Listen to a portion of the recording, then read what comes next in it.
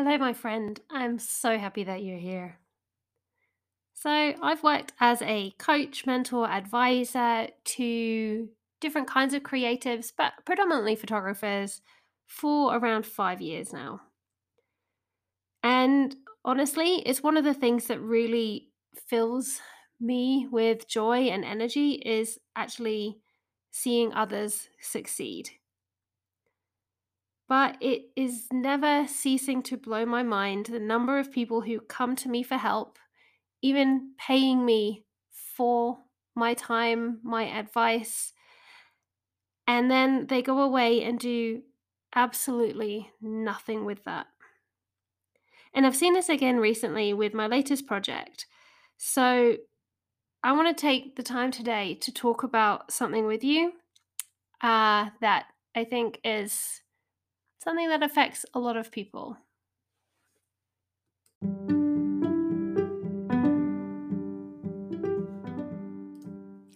Welcome to the Entrepreneurial Expedition, a podcast for creative entrepreneurs about courageously following your own path and creating a unique niche. I'm your host, Kat Ecclebourne White. Many people know me as the photographer behind Wild Connections Photography, a multi-award winning niche elopement photography business working with couples who want to get married in the most incredible alpine settings in Europe. I'm also a coach, mentor, and advisor to amazing creative entrepreneurs. In a world where so many people follow the trends of their industry, I empower people to forge their own paths and step into their uniqueness. I could probably take the rest of the month off if I had €1 for every grumble I've heard in the last few months from people around how their industry is going to shit. And this is from people from different creative industries, not just in my world, in the photography industry. One of the biggest grumbles from photographers specifically right now is clients are just booking all the cheapest options, or there are too many people offering massive discounts to get bookings that I just can't compete with it, which is actually something I covered in last week's podcast. So if that is something that you're grumbling about right now, please do go and take a listen. Now, I do believe the wedding industry has its issues, and this is actually something I spoke about in episode 3 of the podcast. However, I've always been the kind of person who sees what's going on, and I like to try and find a solution for it. Back when I realized that I wanted to shoot more adventure and travel-focused weddings, I noticed that these types of weddings were not getting the coverage in the blogs because they didn't have the heavy detail aesthetic that a lot of blogs wanted.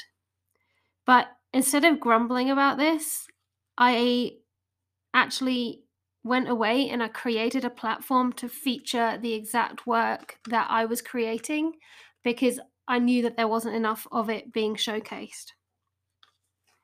Instead of saying, nobody wants this kind of work, I created a space to highlight it so that more people would discover it and then more people would want it. I also went outside of my industry.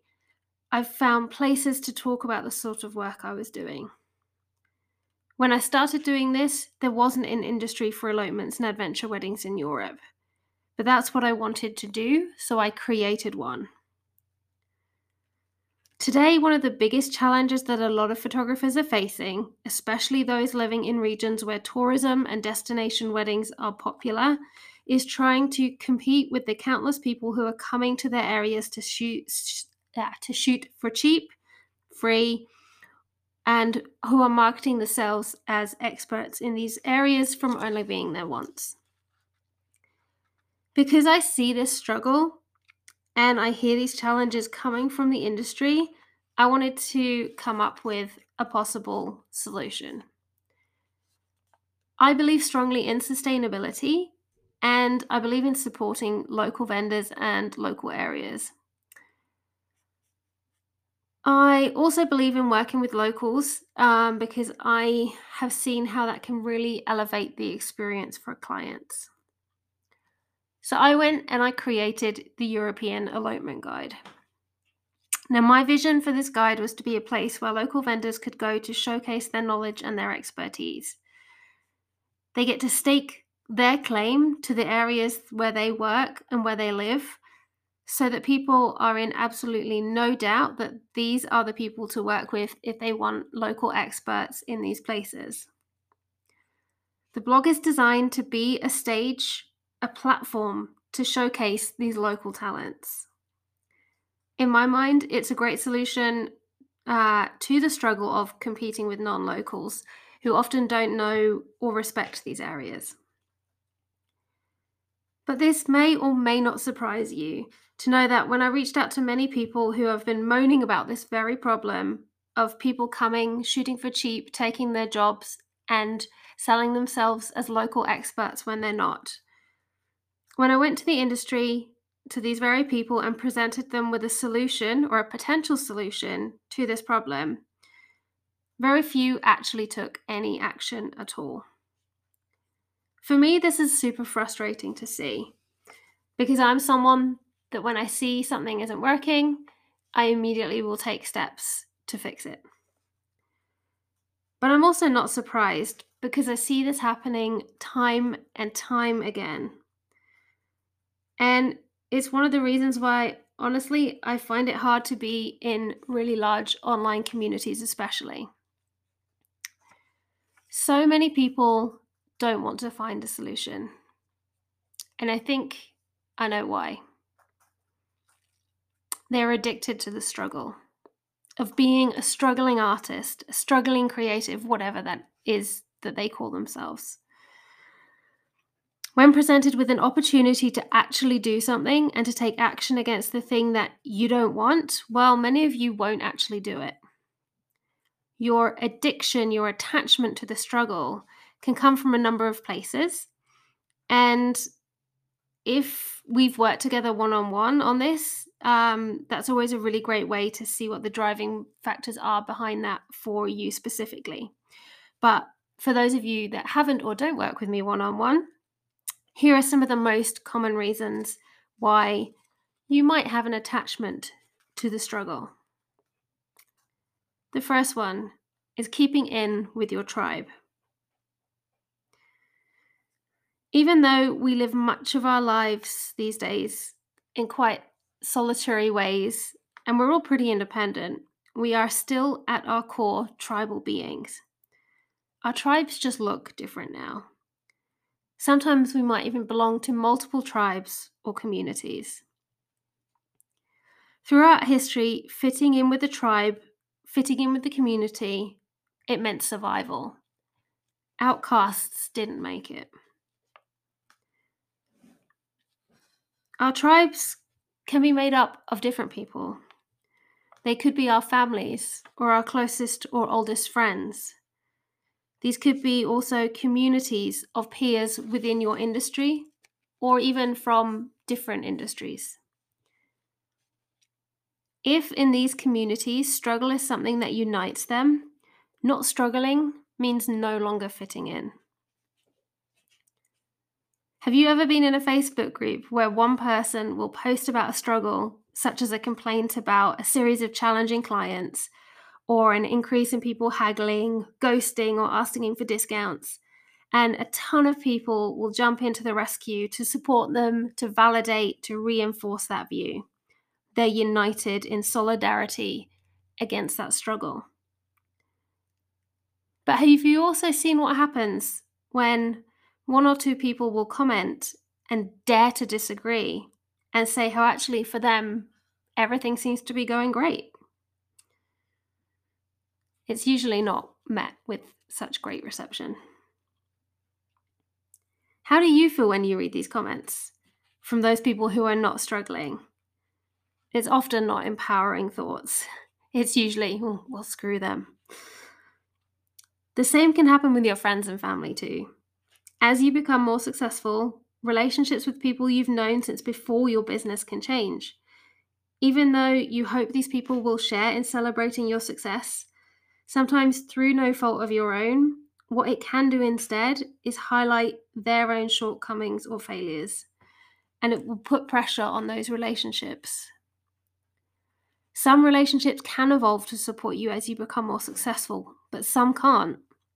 It's when they can't that you can choose to let that relationship go and walk away, but many people don't. Instead, they choose to keep holding on to that struggle and let these relationships hold them back. In these situations, those of you who are not addicted to the struggle will go out and find new tribes and new communities that will allow you to grow. But many people won't. Another reason you could be addicted to the struggle is your beliefs around success. Many of our beliefs are formed through the things that we hear, the things that we see, from the views of the people all around us as we grow up. So this could be a reason why you're also addicted to the struggle. Were you taught that in order to succeed, you needed to work hard? That you've told yourself that you work better under pressure and that's what motivates you? Have you been taught to believe that success takes hard work and that you have to struggle if you want something really hard? That if it wasn't a struggle, if it wasn't a hustle, that the reward at the end is not as sweet. Maybe you've had the thought, people won't like me if I can do it easily when I know other people are struggling. Or maybe you tell yourself, overcoming a struggle makes me feel good.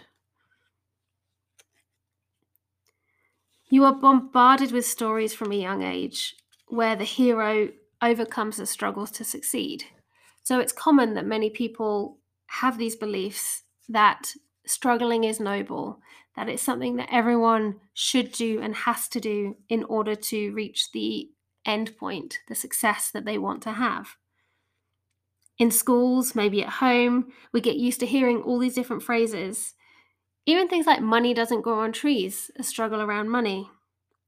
The best views come after the hardest climb, a quote that I love, but also implies that there must always be a struggle in order to enjoy the view at the top.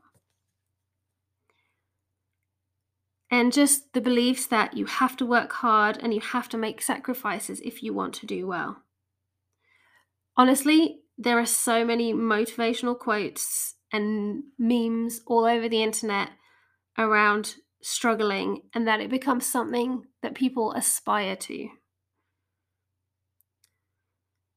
Struggle is something that many people will encounter, but some will just see it as a bend in the road, just something that happens on the route to a final destination that they can tackle and move past. But there are others who make the struggle the final destination. These beliefs around struggle and always struggling become a comfort. They become all you know. The final reason that I see coming up a lot within the clients that I work one-on-one with, and in the communities that I interact with, is avoiding responsibility. So for many people, when you're struggling, it gets you off the hook. Struggling allows you to avoid responsibility for where you are right now.